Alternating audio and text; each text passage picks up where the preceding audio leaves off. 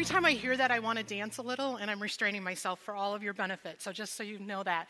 My name is Darcy Rossetti. It's great to see you all here today. I have the privilege of introducing our guest speaker.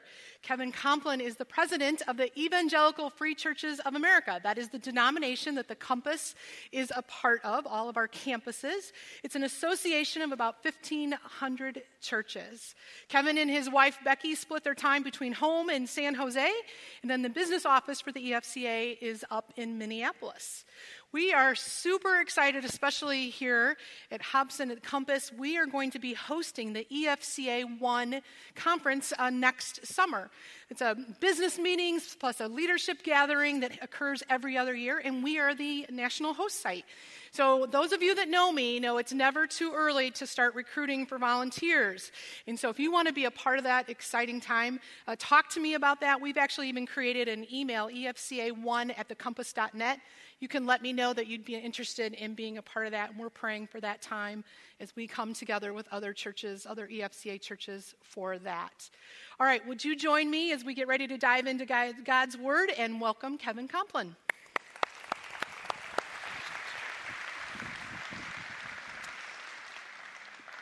Well, thank you. Becky and I are thrilled to be able to be here this weekend with you at the Compass Church. We always love to be in local churches to be able to hear what God is doing in your community, in your region, and literally around the world through the ministries of local churches. And I've spent time with the leaders here to have the opportunity this weekend to connect with some of you. It's fun for us to see the good things that God's up to. And thank you, too, for your willingness to host our National EFCA 1 conference next summer. I can't wait to get back here and see this room filled with leaders and missionaries from churches across the United States and literally around the world as we learn together, seek the Lord together, worship, and make those connections. Well, one of the things I love to do more than anything is to teach the Scriptures, and I get the privilege to do that today. Would you pause for a moment and pray with me as we ask God to really be our teacher today? Oh, Lord, I thank you for the fact that your word is true. It is the truth. Your Holy Spirit's our teacher. And so we now just open our hearts before you and ask that you would take the incredible truth of the Scriptures and apply it to our own hearts and lives in a very deep and personal way. And I ask, Lord, that you would shape us, because what you want to do, what you long to do, is to be shaping us more and more to be like your Son, Jesus. And so we open our lives for you to teach us now. We pray in Jesus' name. Amen. Well, I'm not sure about you, but in my life, there are days that don't turn out the way that I'd planned. I have these plans for the day, and this is where it's going to go, and you get partway into the day, and it just doesn't turn out like you'd planned.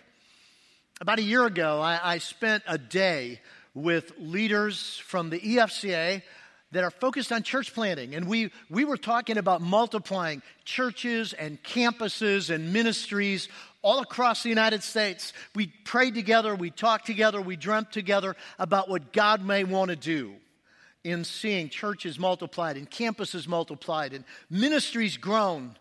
And after this exciting day, about mid-afternoon, I got in my car to drive back to our home in San Jose, and I got caught in afternoon rush hour traffic on the freeway.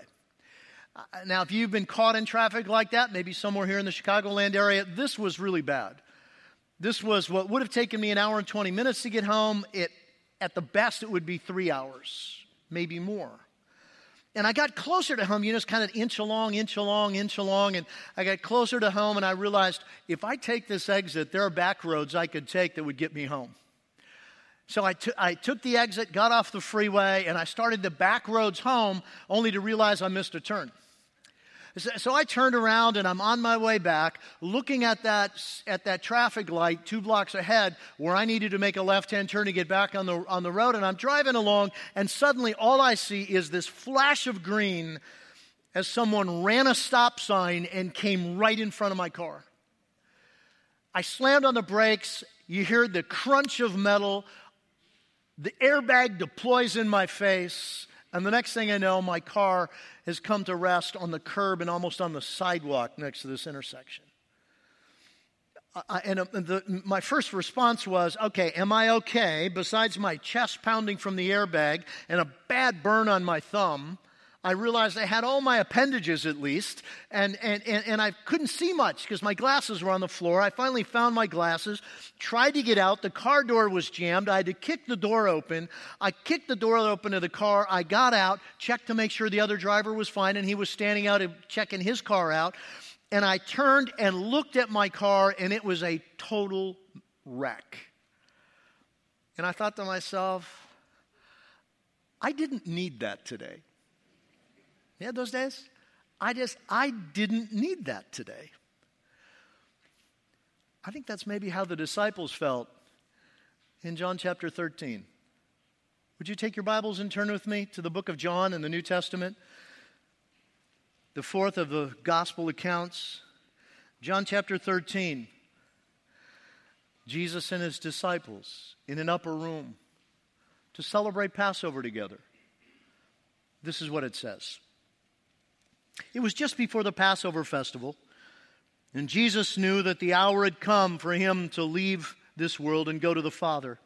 Having loved his own who were in the world, he loved them to the end. The evening meal was in progress, and the devil had already prompted Judas, the son of Simon Iscariot, to betray Jesus. Jesus knew that the Father had put all things under his power, and that he had come from God and was returning to God. So he got up from the meal, took off his outer clothing, and wrapped a towel around his waist. After that, he poured water into a basin and began to wash his disciples' feet, drying them with the towel that was wrapped around him. Now, stop there for a minute because I want to give you a sense of what was going on because truthfully, I said some days don't turn out the way we had planned them to turn out. This happened to the disciples. They were so looking forward to celebrating the Passover with the Master, with Jesus. And as they were on their way to this upper room where they were going to celebrate, we read in one of the other gospel accounts, they were debating, they were arguing. Well, it was really their favorite pastime. They were arguing about which one of them was the greatest. They're walking, debating which one of them was the most important, which was the greatest. Then they get to the room, they go up the stairway, that open the door, walk into this room, and what they saw was a table all prepared for them to celebrate Passover with Jesus. But there was something, or should I say someone, missing. There was no servant. There was no one there to wash their feet. There was a basin and a pitcher of water and a towel, but no servant, or maybe the better term is slave, one of the lowliest positions in their society. The one that would have been there to wash their dirty, dusty feet from walking the hot roads of the Middle East. Oh, they would have been willing to wash Jesus' feet in a minute, but not each other's feet, not after they'd just been arguing about which one of them was the greatest. The tension in the room, I can imagine, you could about have cut it with a knife. Finally, it was time for them to have this supper together, and so the text says they reclined at the table. Let me give you a picture of what it looked like because it didn't look like this beautiful painting we have of the Last Supper where everyone is sitting at this long table and they're sitting on chairs. No, it wasn't a table like that. It was a table that was about 18 inches off the floor, probably in a U shape. They didn't sit in chairs. They reclined on mats. There would have been mats on the floor. They were laying on their left side, propped up on their left elbow, using their right hand to eat the food that would be placed before them on the table. And it was a U shape so that the servants could come in the center and place the food. During the meal, the text tells us that Jesus got up and he took off his outer garment. He stripped down. And he went over to the corner and he took the pitcher and he poured some water in the basin, wrapped a towel around his waist, and proceeded to go one by one around the table, washing their feet. And now the disciples would have been mortified. No self-respecting rabbi, no self-respecting leader would humiliate himself to strip off his outer garment and become a slave. Until he gets to Peter. And the biblical text tells us, Peter says, "No, you will not wash my feet, Lord." And Jesus looks at him and says, "Peter, if I don't wash your feet, you have nothing to do with me." And Peter says, all right, Lord, then not just my feet, my head, my hands, give me a whole bath. And I wish I had a still photo of Jesus' face at that moment. I can't help but believe he had a smile. Kind of, there you go again, Peter.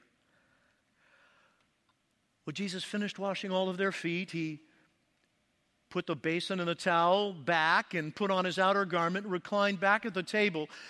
And the disciples now, they've been arguing about which one of them was the greatest. Jesus becomes like a slave and washes their feet, but it gets even worse. Come back into the text with me in chapter 13, because if you look down at verse 21, here's what Jesus says. After he had said this, Jesus was troubled in spirit and testified, very truly I tell you, one of you is going to betray me. Well, they immediately started looking at one another. Is it me? Who is it? Who is it in this room that's going to betray you? And so Peter, who was probably off on this side of this U-shaped table, and the Apostle John was reclining right next to Jesus, Peter got John's attention. He said, ask him who it is. So John just rolled over, put his head right on Jesus' chest, looked at him and said, so Master, who is it? Jesus said, it's the one who I give the morsel after I've dipped it in the bowl. And we read that he dipped a morsel in the bowl and gave it to Judas, who was on the other side of him in the highest place of honor at Passover. And then Jesus looked at Judas and he said, what you're going to do quickly.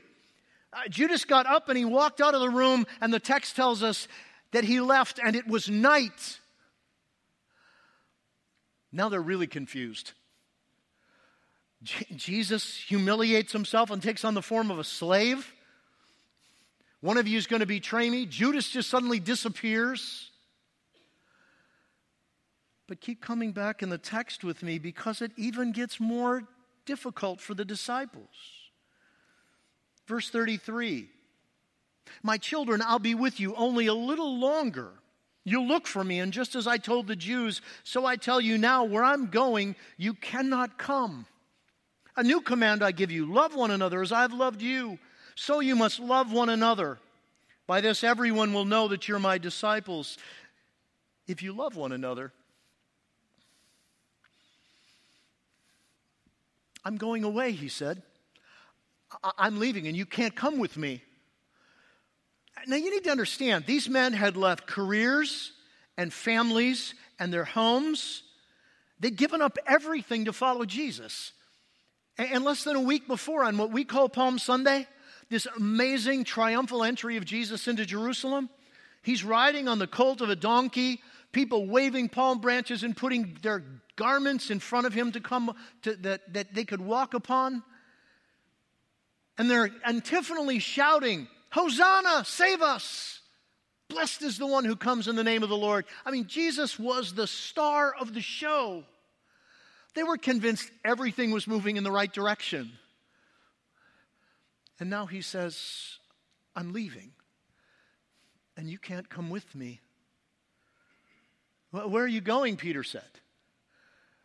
And then a few verses later, Peter says, you know what, Lord, if everyone else would abandon you, I will never abandon you. And Jesus, the last verse of chapter 13, in essence says, oh, really, Peter? I tell you the truth.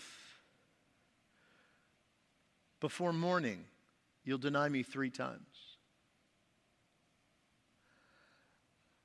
The world had just come unglued for the disciples. Their argument about which one of them was the greatest. No servant to wash their feet in the upper room. Jesus, the master, humiliates himself to act like a slave. One of you will betray me. Judas walks away. Oh, by the way, I'm leaving and you can't come. And Peter, you'll deny me by morning.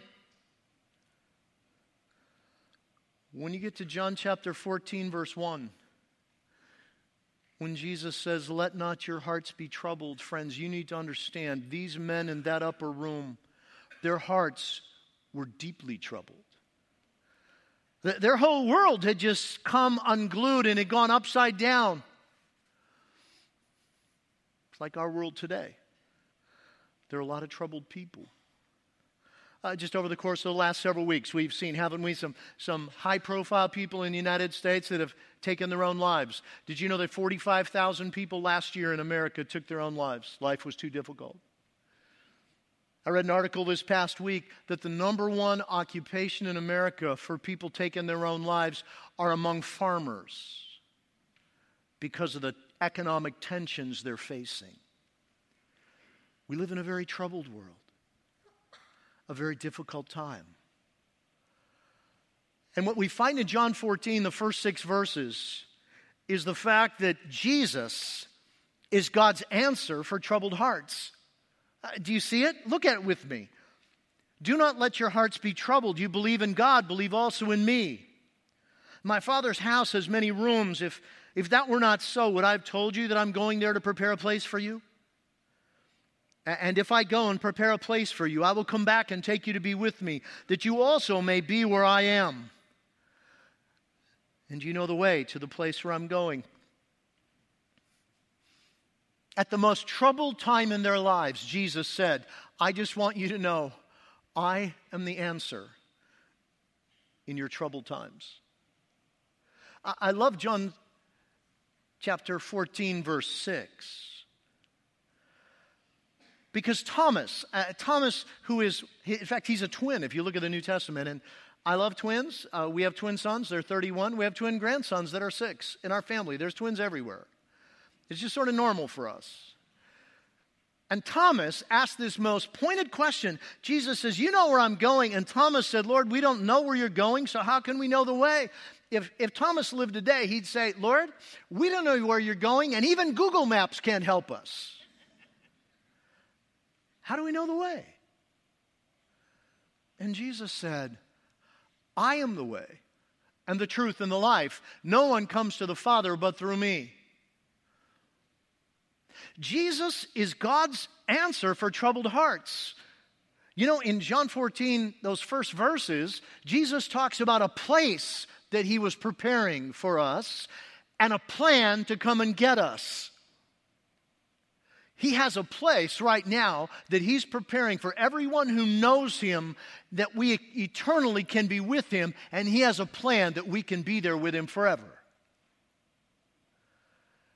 And then he says, I'm the way and the truth and the life. No one comes to the Father except through me. You know, notice what he didn't say? He didn't say, I know somebody who could show you the way. And I know someone who could teach you a little bit about the truth. And I could point you to someone who might give you life. He says, I am the way and the truth and the life. No one comes to God the Father except through me. Jesus is God's answer for troubled hearts.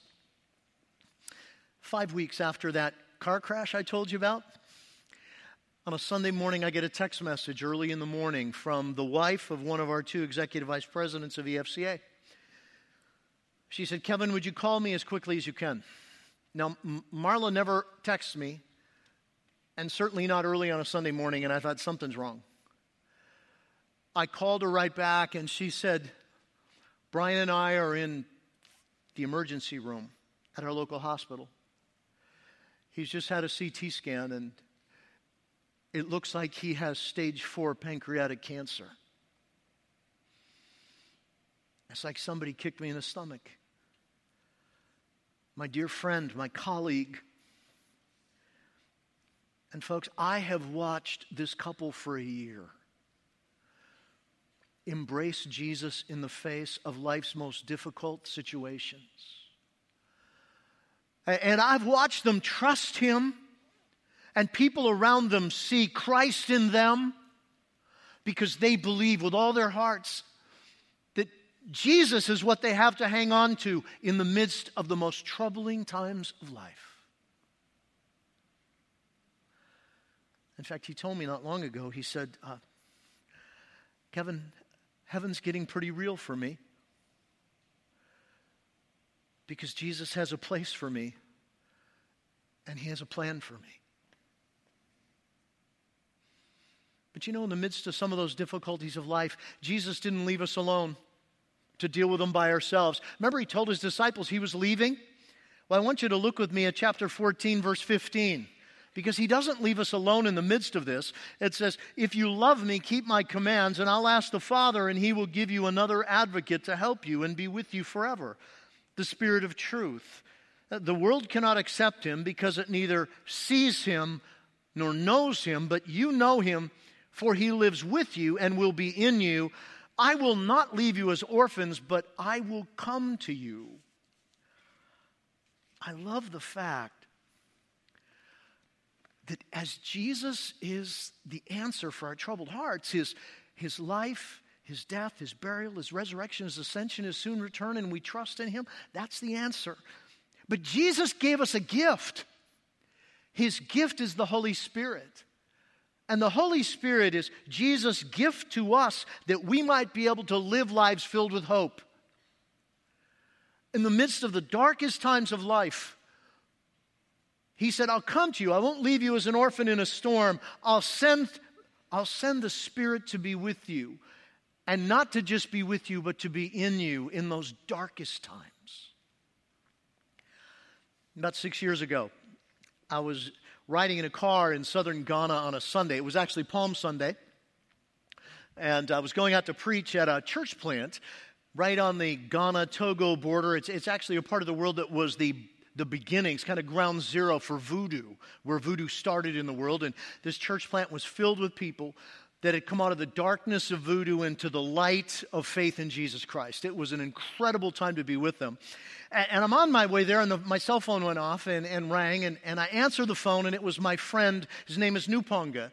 Nuponga leads a French-speaking seminary in the Central African Republic, and he said, Kevin, I need you to pray for us. I said, Nuponga, why do I need to pray for you, especially this morning? And before he could answer, I knew why. Because in the background, I could hear machine gun fire, mortars being launched, grenades exploding in the streets. He said, Kevin, we're in the middle of a military coup. People are climbing the walls under the compound of our seminary. I'm not sure what to do with them. We're not sure exactly what's going to happen. And so I asked him, I said, Nuponga, are you okay? How are you?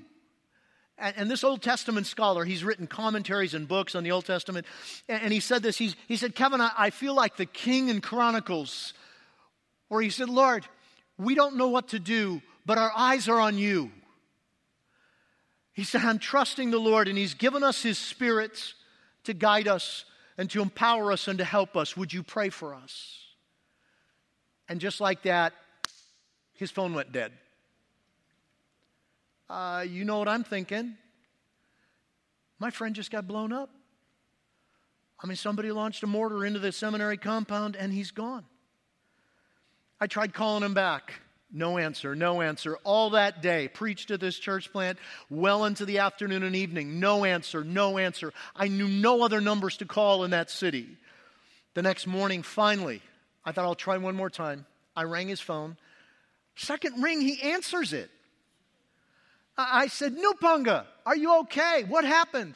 He said, Kevin, I'm sorry, my cell phone battery died and I had nowhere to plug it in. I'm going, you're killing me here. I've been praying like crazy for you. He said, good, I'm glad. You've been praying for me. I said, okay. I said, what's happened? He said, you won't believe it. He said, by the thousands, people have fled onto our seminary compound, most of them people from Islamic backgrounds. And he said, the Spirit of God has led us. We've been able to care for them and pray with them, and they're afraid. Pray that we'd have provisions to help them. Pray that God would use us. And I felt like I was speaking to a spiritual giant who understood that Jesus was what he could cling to, and his Holy Spirit was the gift to help him live life of hope. But in the midst of that, the Lord has a real heart for what he'd like our lives to be. In fact, you see it in John chapter 15. There's an intimate, life-changing walk of faith is really Jesus' heart for us. John 15, starting in verse 1, I am the true vine, my Father is a gardener. He cuts off every branch in me that bears no fruit, while every branch that does bear fruit, he prunes so that it will be even more fruitful. Down to verse 5. I'm the vine, you're the branches. If you remain in me and I in you, you'll bear much fruit, for apart from me, you can do nothing. He longs that out of intimate, life-changing walks of faith, our lives would be changed. That there'd be fruit, that people could see Christ in us. And it's often in the darkest and most difficult times of life when we embrace Christ and His Holy Spirit is the one that empowers us to live lives of hope, that people see Jesus in us. I'll never forget the darkest day of my life. It was a Friday in June of 1999. It was 11 o'clock in the morning. I know because it was my day off. It was the first day of summer vacation for our 4 children. And they were excited because we were going to Disneyland on Monday for a week's vacation. And 11 o'clock Friday morning, the phone rang and I picked it up, and it was our doctor. And the first words out of her mouth were these, Kevin, are you sitting down? Now, I need to tell you, that's not what you want to hear from your doctor. I said, I'm not sitting down, but I can be. She said, please do. She said, you know that lump that's just below your son Brad's left knee? We got the report back. It's cancer, Kevin. It's osteosarcoma. It's a very rare and very deadly form of cancer. It's growing in his bone, and I need you to get him here quickly because we have to get him on crutches. We're afraid if he walks on it, it may break and send cancer cells throughout his whole body. Now, my first thought was, this kid is an all-star Little League baseball player, and he's been playing catcher. And now you're telling me he can't walk. The hardest thing Becky and I have ever had to do in our lives was to sit our 12-year-old son down and look him in the eyes and say, Brad, you have cancer. And I'm not kidding, his eyes were this big. And he looked at me and he said, Dad, am I going to die? What do you say to your 12-year-old? I said, Brad, we're going to get you the best medical care we can. Your doctor's working to get you in to see the top specialist at Stanford Children's Hospital. And we're going to get people praying for you all over the world. And we're going to hang on to Jesus and trust Him. It moved us into about a 12 to 15 month period of time, 22 rounds of chemotherapy, 26 hospitalizations, multiple surgeries. They amputated his left leg at the knee. And friends, I watched the fingerprints of God all over my family. I remember one night our kids were asleep and the doors of the rooms were closed. I was on my knees in the hallway in front of our twin son's bedroom. My son with cancer asleep in the room. I'm on my knees crying out to God. And it's like the Lord just in His Spirit just touched my heart. Kevin, do you trust me with your boy? And with tears streaming down my face, I just out loud said, all right, Lord, whether Brad lives or dies, I'll trust you, I'll love you, I'll serve you, because there's nowhere else I can turn but to cling on to Jesus. And it's like the peace of Christ just washed over my heart. Oh, it wasn't easy. That wasn't even halfway through our journey. But I watched the Lord shape the lives of our children. I watched Him shape Becky and my lives. I watched the church come around us like I'd never seen a church care for people before. And we had opportunities to tell people about Jesus. One occasion, I was at the Children's Hospital at Stanford University with our son, and in the room came a mother who said, my daughter's down in the intensive care unit. She's dying of cancer. She doesn't know Jesus. Can you go tell her about Christ? So I jumped up, went down into the intensive care unit. She shooed everybody out of the room, and I had a chance to lead her 13-year-old daughter to faith in Jesus Christ, and a woman from our church discipled her. A few months later, she passed away. And about 2 weeks after her memorial service, my son Brad and I are at the hospital, and he's getting ready for another round of chemotherapy. And there he's standing on his crutches, one leg, frumpy hat, no hair. And he said, "Hey, Dad, I've been thinking, do you think maybe God let me get cancer so Angela could come to know Jesus? Because had we not been here, she probably wouldn't be in heaven today." And I thought, oh my goodness, what's God up to in the midst of the challenge of life? And he was there every step of the way. In fact, our other twin, who did not have cancer, today is a pastor. And you know what he would tell you? One of the reasons he's a pastor today is because he saw God show up in the lives of our family in the darkest time like he'd never seen. And he watched the church be the church in a way that he couldn't imagine the love of Christ being seen more clearly, that God just moved him to serve in ministry today. Now, lest I forget to tell you the end of the story, there were 5 other children that were being treated for this type of cancer at the Children's Hospital at Stanford University during the days we were there. 3 of them had reoccurrences and died within 6 months after their chemo treatments ended. Our son Brad is 31 years old today. He's married. They have 6-year-old twin boys and a 2-year-old little princess. And last weekend, they moved into our house because they're doing a remodel and an addition on their home. And they're going to live with us for 4 months. Can I tell you, that family is very much alive. Oh, my goodness, do they have energy. And I watch how God has shaped my boy to love and serve him. Because when life goes upside down and our hearts are troubled, Jesus is God's answer for troubled hearts. And the Holy Spirit is Jesus' gift to empower us to live lives of hope, so that his longing for us, that we would actually live lives of intimate, dynamic faith as we trust him, so people could see Christ in us, would actually be lived out. Because in reality, Jesus is the best gift we have to give to the broken and troubled world around us. And just look at our world. It's a mess. And people's lives, they feel like they're a mess. And we have Jesus to be able to give to them. And I don't know where you are in your life today. Whether this is a time when you'd say, wow, life is good. I mean, my job is great. My family's good. Kids are great. School's fine. It's summer vacation anyway, Kevin. I mean, I'm in school. Who could not love summer? Maybe that's where you are. Or maybe you just got a call from your doctor.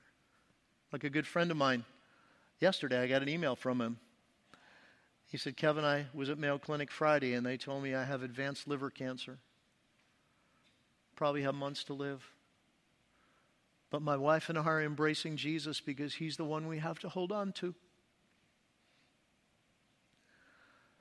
Or maybe you went to work in the last few weeks and you went in one morning and you came out with all your things in a box because you found out that your job was eliminated.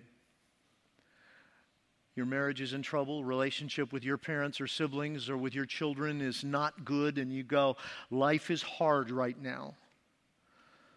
Maybe it's good for you. Maybe it's hard. I don't know. But what I do know is that today, as you embrace Jesus, he has a plan for you and a place for you. And he has a heart for you. That he wants to give you his Spirit to indwell you so you can live a life of hope and people around you as you walk with him most intimately in those dark times. that they could see Christ in you. And I have to tell you, the times when I have felt the closest to my Lord are often some of the most difficult times in life. Can I pray for you? Because Jesus is the greatest gift we have to give this broken world. Father, I don't know the details of each individual person's life here, but you do. And not only do you know, but you love and you care for them. You care for every intimate detail. You know their struggles. You know their joys. You know those things that in their lives they're going, I don't know if I can go on. And today, I pray that as people across this room would embrace you and reach out and say, I'm going to trust you, Jesus, even though it's so hard. I'm going to believe you have a place and a plan for me. I believe you love me. Father, would you show them the incredible presence of your Spirit with them? Bring hope to hopeless places, that people might see Christ in them, the hope of glory. And so I commend them to you now. And as we leave, Lord, would you help us take this message to our friends and coworkers and neighbors and family members who need Jesus. We pray in Jesus' name. Amen.